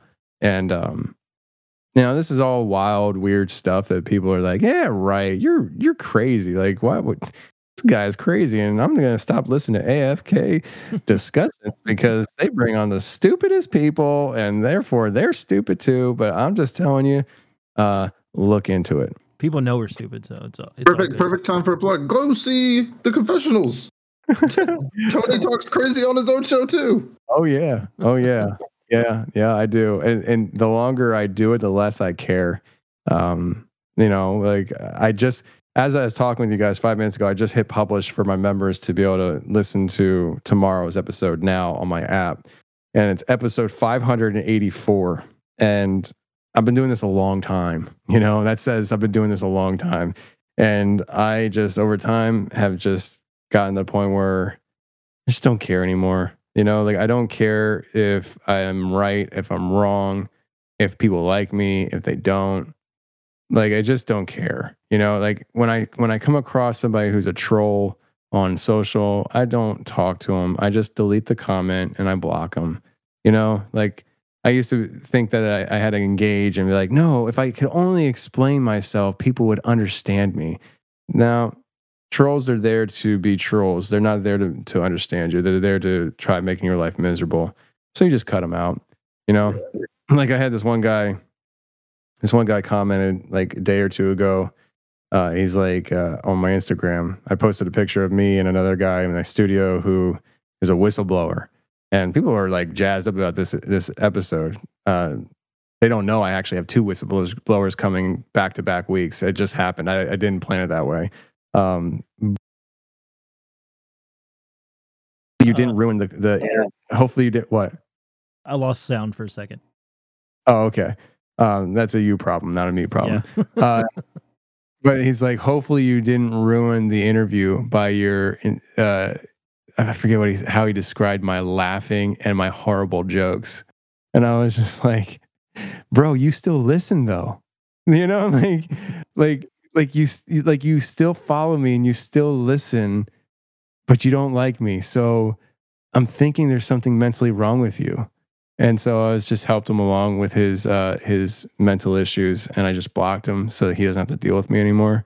But just the longer you do this stuff, guys, like the less you care. You're just like, I don't care. Like it is what it is.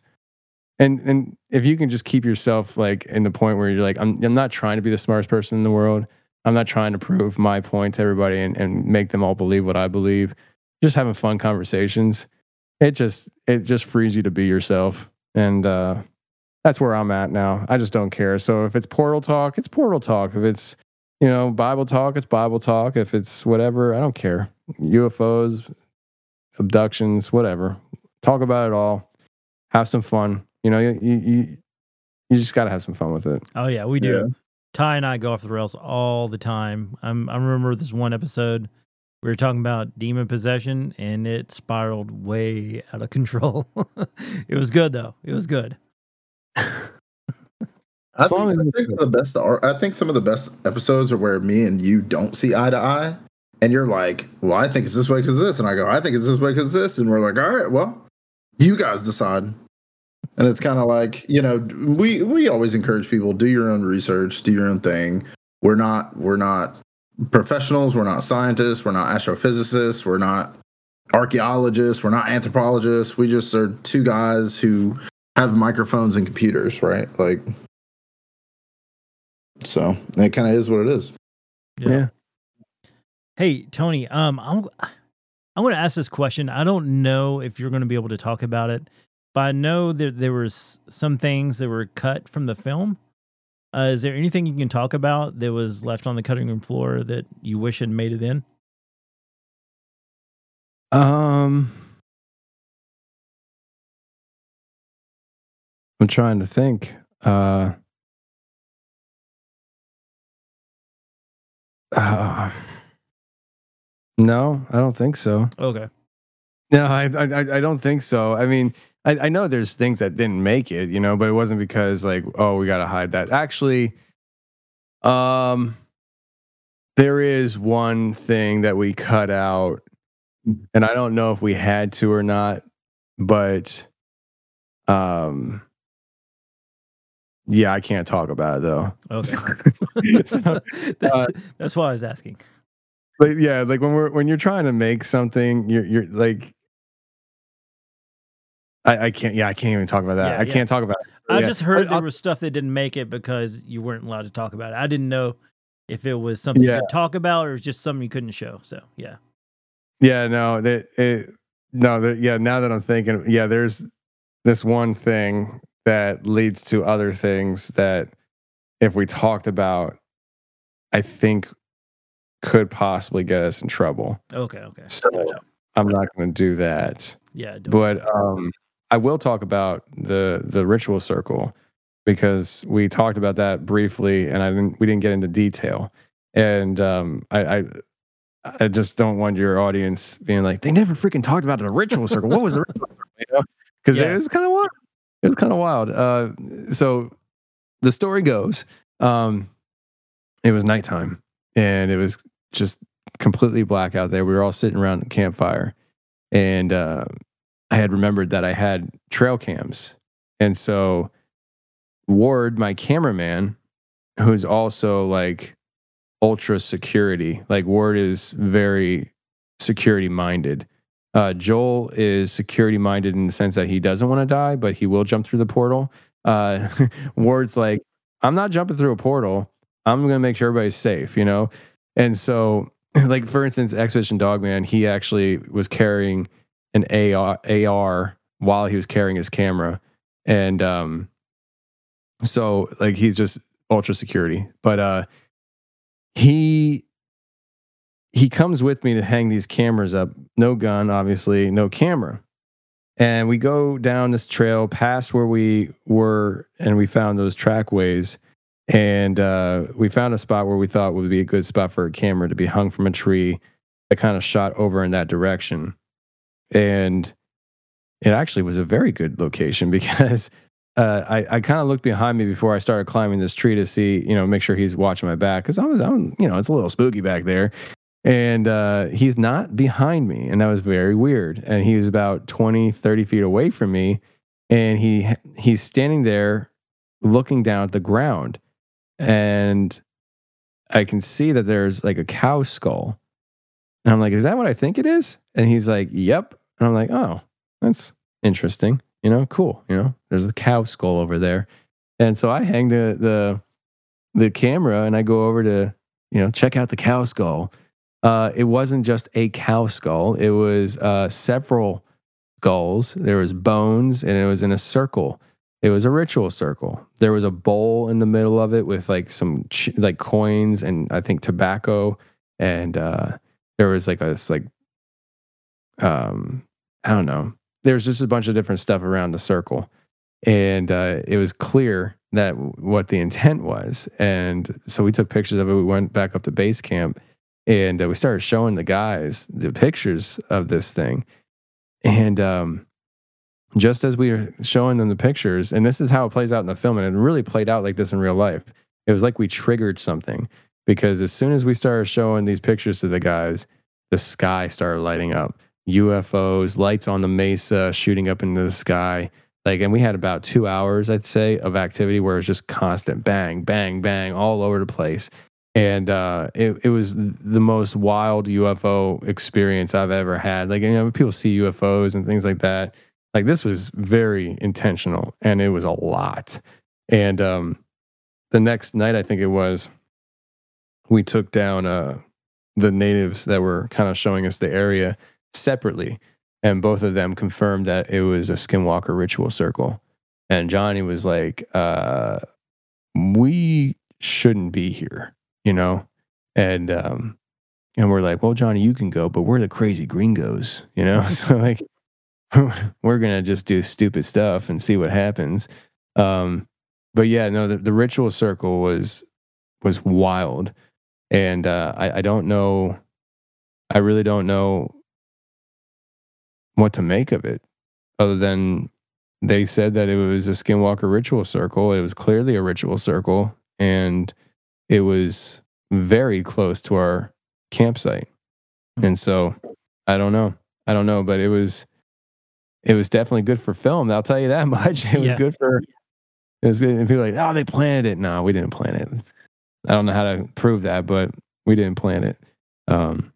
Like I said, I mean, we go out to these places and we're just trying to put ourselves in the environment and see what happens. You know, we have general idea, like we line up interviews and things like that to try to, you know, make something that's entertaining for people, especially if we don't capture anything on film. But we're trying to capture stuff on film, and we definitely caught a lot of stuff while we were out there. The UFOs, the ritual circles. We were chased by people. I mean, like it was a pretty wild experience, and I'm definitely looking forward to getting back out there one of these days. Not anytime soon, but one of these days. There's a lot of places to explore.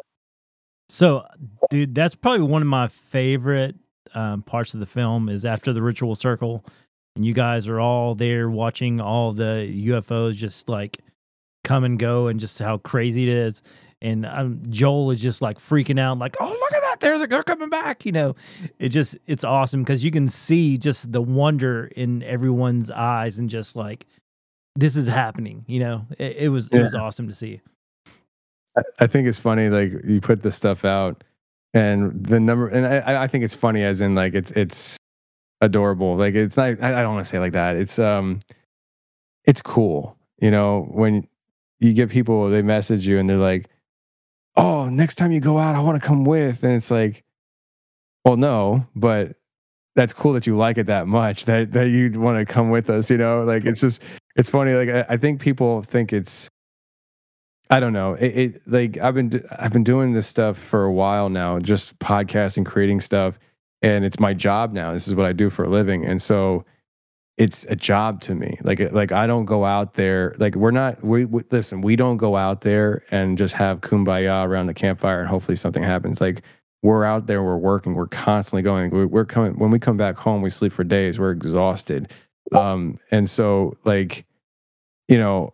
People, they're like, "Oh, I'd love to go out there with you," but I don't think they quite realize the intensity that goes into it. You know, like you watch an hour, like I think The Shape of Shadows was an hour and 8 minutes, but we were out there for an entire week. You know, like just doing tons of stuff, trying to get as much as possible to share with people. And so, you know, I think people sometimes feel like it's just kind of going and hanging out, and there is a little bit of that element, right? But it's also kind of work. And on top of it, the biggest thing for me is I don't want to be sued. And people, you know, like people, they'll trip over a log or something. They're like, "Well, I was with Merkel Media, I'm suing them." Like, well, I don't got a whole lot of money, and now we're definitely out of business, you know. And so I worry about that stuff. But no, I think it's really cool that people kind of get so into it that they're just like, "I gotta go next time." I'm like, no, but thanks for being a fan. That's awesome, you know? Yeah. I was a dope truck driver and decided to start creating crap, and people like it now. I'm just like, how did we get here? I think there's probably a book to be written one day about it, you know? Yeah, totally. So before we wrap things up, I got just a couple more questions for you. Ty, do you have anything else that you wanted to throw in here? I don't think I have any. I mean, like, I have more questions, right, about like the lights, what we think the lights were, things like that. But we've let Tony rant a little too long, I think. Did you rant long enough, Tony, or you just getting started? No, I actually had to wind it down because it's past time. And tomorrow night, I start an interview at 10:30 at night, and I got to go till midnight. It's like a live radio show, and so I got to make sure I get some sleep here so that I'm awake, because I got to get up at 6 o'clock in the morning no matter what and take my son to school. So yeah, definitely got to get on this end of the night. Okay, I got 2 quick questions, and then we'll wrap it up. So cool. That show, the Expedition X show I was watching, they were out at the petroglyphs.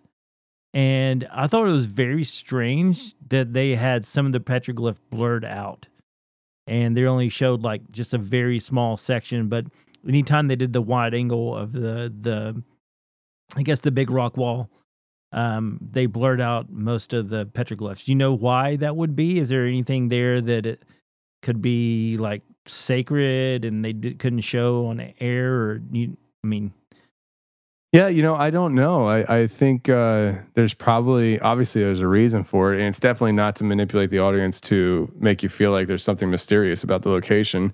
And I say that half joking, but it's really big. Like that area is mysterious. I mean, those things are ancient, and the things that are there are wild. My question to you is: did they show the six-fingered giants? No, they did not. That's So what that's was blurred out. That's what was blurred out? Yeah.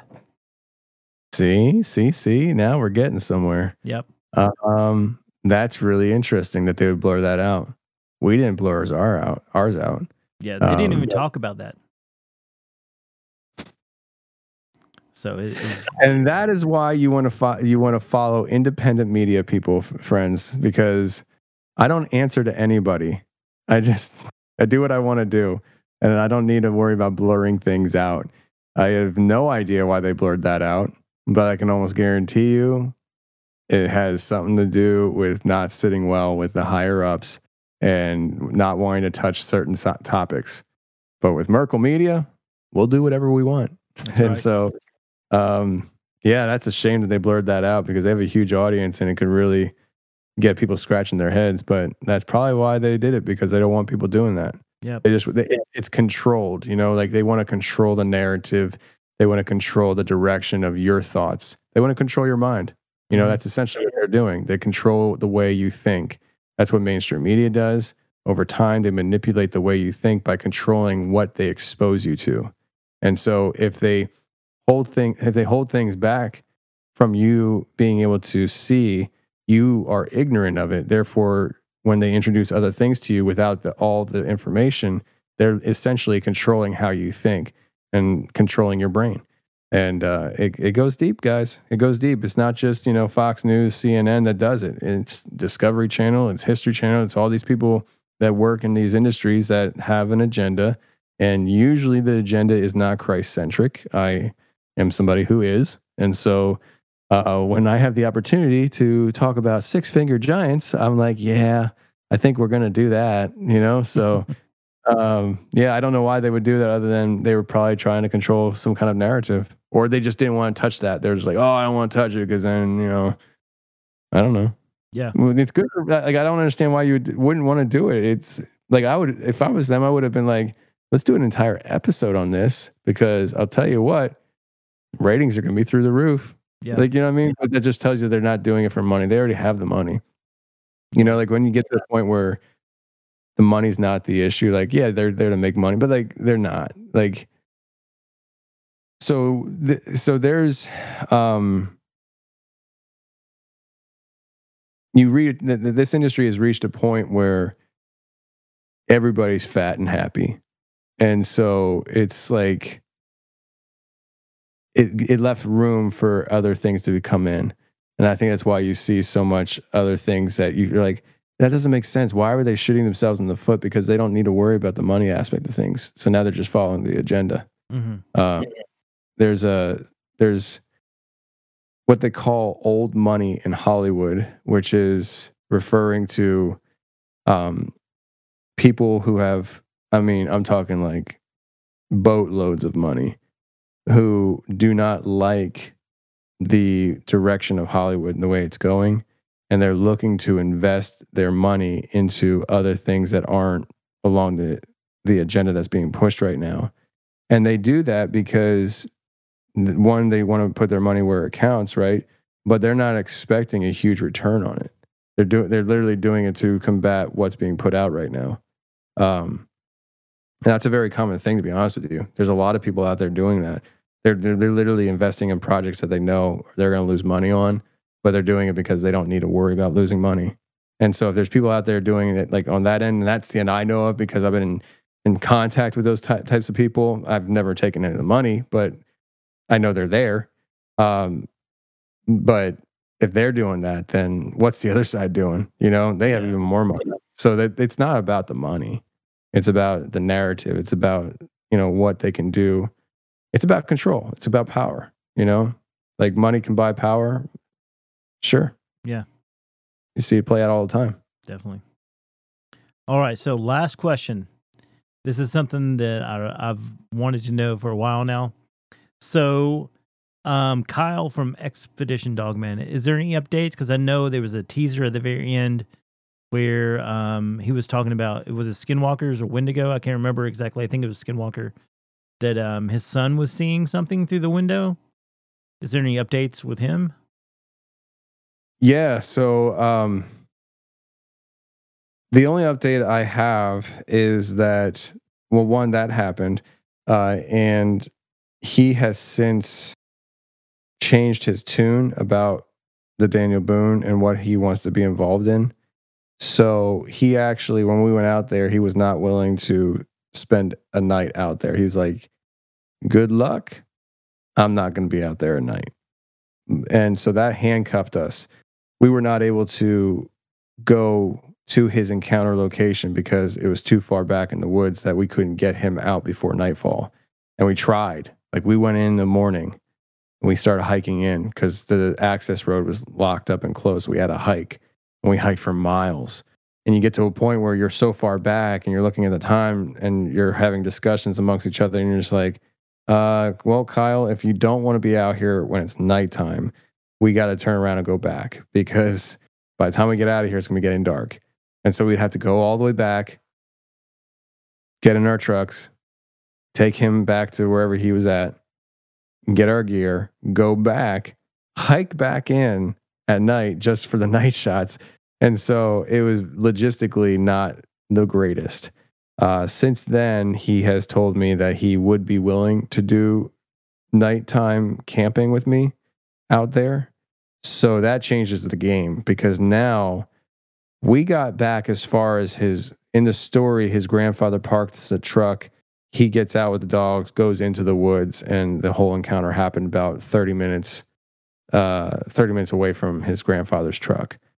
Well, we were able to hike back to where his grandfather parked the truck that night. And so we know that we can reach that in a day. So what we're going to do is one day we'd like to go back and hike up to where his grandfather parked the truck, set up camp there, spend the night there. The next day, hike back further in to where he actually had the encounter. We would like to be able to be at the spot so that we could do metal detecting and see if we can find his dog's collar. In his story, he said that his dog, in the fight with this monster, lost its collar. And we feel like if we could find the collar, it would validate his story. And it doesn't need validation in my mind. I believe Kyle. I spent enough time with him. I love him. He's a friend of mine. But for the world, I think it'd be something huge. And also it would provide closure for Kyle, you know? Like, it's just that piece of the puzzle for him. It's like, I got the collar back and now I can show the world that I was telling the truth, you know? So yeah. So that's basically the update I have on that front. I would like to maybe reach back out to him and talk to him a little bit more because there's some things I thought about with his story that I would like more information on. Like, where's his family at? You know, the dog got beat up, right? Destroyed, tore up. His grandfather knows what the story is. His grandfather's no longer here. I don't think his grandmother's here. But does anybody else in the family know about the story? Could they talk about it? You know, like, with his mom, dad, know about the dog getting torn to pieces? Would they talk about it? What's their story? You know, things like that. So I think there's definitely meat to be pulled off the bone there. We gotta get back out there sometime, and it's not as easy as you'd think, you know? Yeah. Especially when you're trying to create films, it's like you can't revisit the same spot so fast. You gotta spread it out. So we went from Kentucky to Utah, to Washington, and next month we're shooting our first film in Tennessee. We shot our first movie in Colorado this past summer, and so yeah, we're trying to go all over the place and just do really cool things. But I think one day we'll definitely have to visit the Kyle situation again. Yeah, I would love to get an update. I mean, even just on the podcast, if he comes on and, you know, if anything else has happened, that would be awesome to hear. Just, you know, just what's been going on with Kyle, you know? Yeah. Last time last time I talked to him was just about a month ago. He sent me a link. He's the one who introduced me to Oliver Anthony. He said he sent me the YouTube video of Oliver Anthony's song, Richmond, Rich Men North of Richmond. Mm-hmm. And he's like, listen, you need to listen to this song, and I know it's going to connect with you the way it connected with me. And I listened to that song and I was like, holy crap, this is an anthem. And then I went online, it was blowing up, and I was just like, wow, there's something to this. And that song, I think, has done things. It's done things that you can't even calculate yet. It's brought unity amongst communities that you wouldn't think would have that unity. When you look at these reaction videos, like the reaction videos on YouTube, like you got tons of YouTubers who do reaction videos to like hip hop, and they're doing reaction videos to it, and everybody's on the same page. It's resonating with everybody. I'm just like, yo, this song, it's an anthem. And it's where we're at in life right now in this country. We needed something to bring us together, at least a little bit. Even if it's just for a period of time, so that we feel better. Like, we needed that. And I don't know. I like that song. Maybe other people are like, he's a racist. I don't think he's racist. He's a Nephilim. He's a Nephilim for sure. He got that red hair and he's like a giant. You see how tall that guy is? No. Dude, he went to Rogan and he took a picture standing next to Rogan. He's legit. Like Rogan, like might be able to bite his nipples. That's like that's the difference. Like and Rogan's not tall. I think Rogan's like 5'8", right? Yeah. But I mean, this dude is like, he looks like he's at least 6'5", 6'6". He's huge. Dang, absolutely huge. He's a West Virginia boy that he looks like he could probably throw a tree very far. Nephilim. He could probably scoop up that buffalo with one arm, just like the legends. So yeah, no, I'm a big fan of Oliver Anthony. I actually reached out to him and talked to him about coming on my show. And when I say talk to him, I mean I talked to his inbox. I didn't actually make it all the way through to Oliver Anthony. I don't think. Either that or he's like, no, you're weird. I'm like, yeah, I agree. I am weird.